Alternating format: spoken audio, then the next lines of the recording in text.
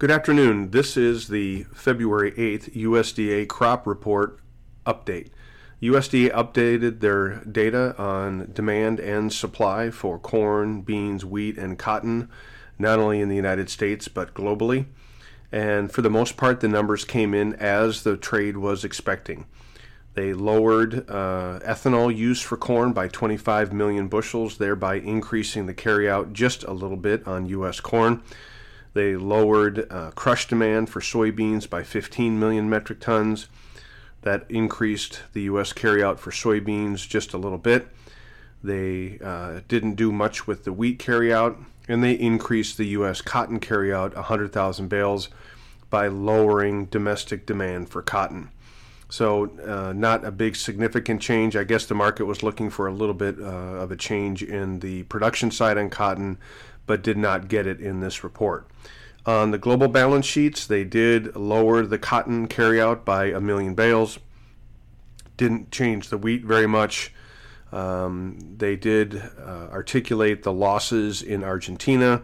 They dropped Argentinian corn production by 5 million metric tons, so that was a pretty big drop. But in order to not disrupt the balance sheet too much, they reduced demand. So they waved a magic marker over the whole balance sheet and said, yeah, we lost 5 million metric tons of supply, but we're gonna make sure that this already record tight global carryout on corn doesn't get any worse, and so we're going to reduce most of that on the demand side as well. So it tells me that the USDA feels like we're at pipeline inventories on a global basis when you start matching off production losses with one-for-one demand losses. In soybeans, not quite as dramatic. We did lose 4.5 million metric tons out of Argentina, and they did reduce the carryout 2.5 million metric tons. So there was a little more room on the balance sheet for beans. But they did destroy demand on beans as well. I'm not exactly sure where that comes from when globally, for the most part here in the United States and in South America, we're staring down the barrel of near record crush margins.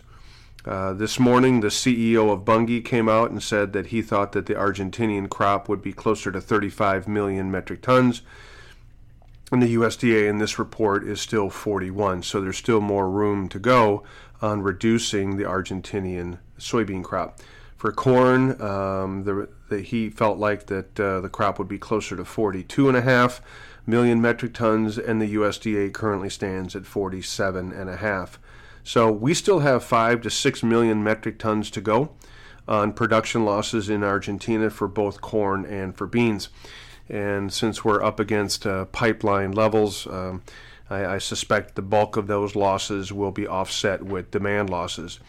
What's interesting about that is that ultimately probably means more demand for U.S. corn export, and so we'll have to keep an eye on that development. We are the most competitive corn in the world just about right now, and we should see an uptick in U.S. corn exports over the next 3 to 4 months.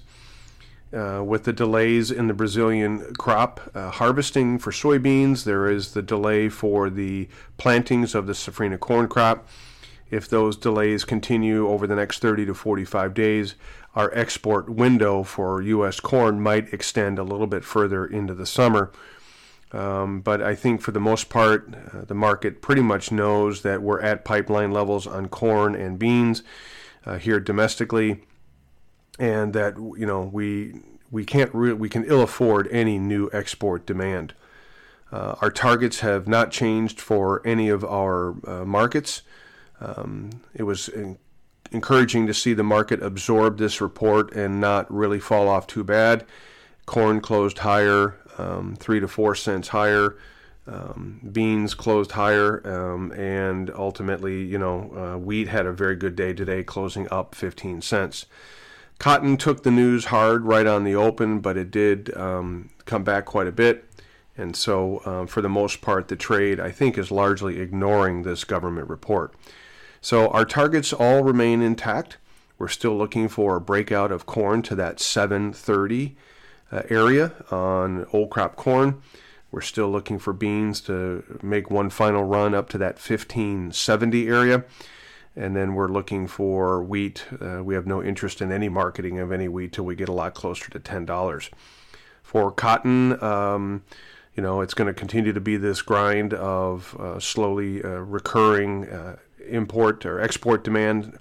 There were some rumors yesterday that cotton was almost limit up yesterday on some pretty severe, heavy Chinese buying of cotton. That would be good news, ultimately getting us through that 90-cent target that we've talked about for a while and getting into that 94, 95, 96-cent area where we will continue to do some marketing. For new crop, we've got some beans sold, so we're good there. For corn, still looking at that 630, 640 area for new crop corn.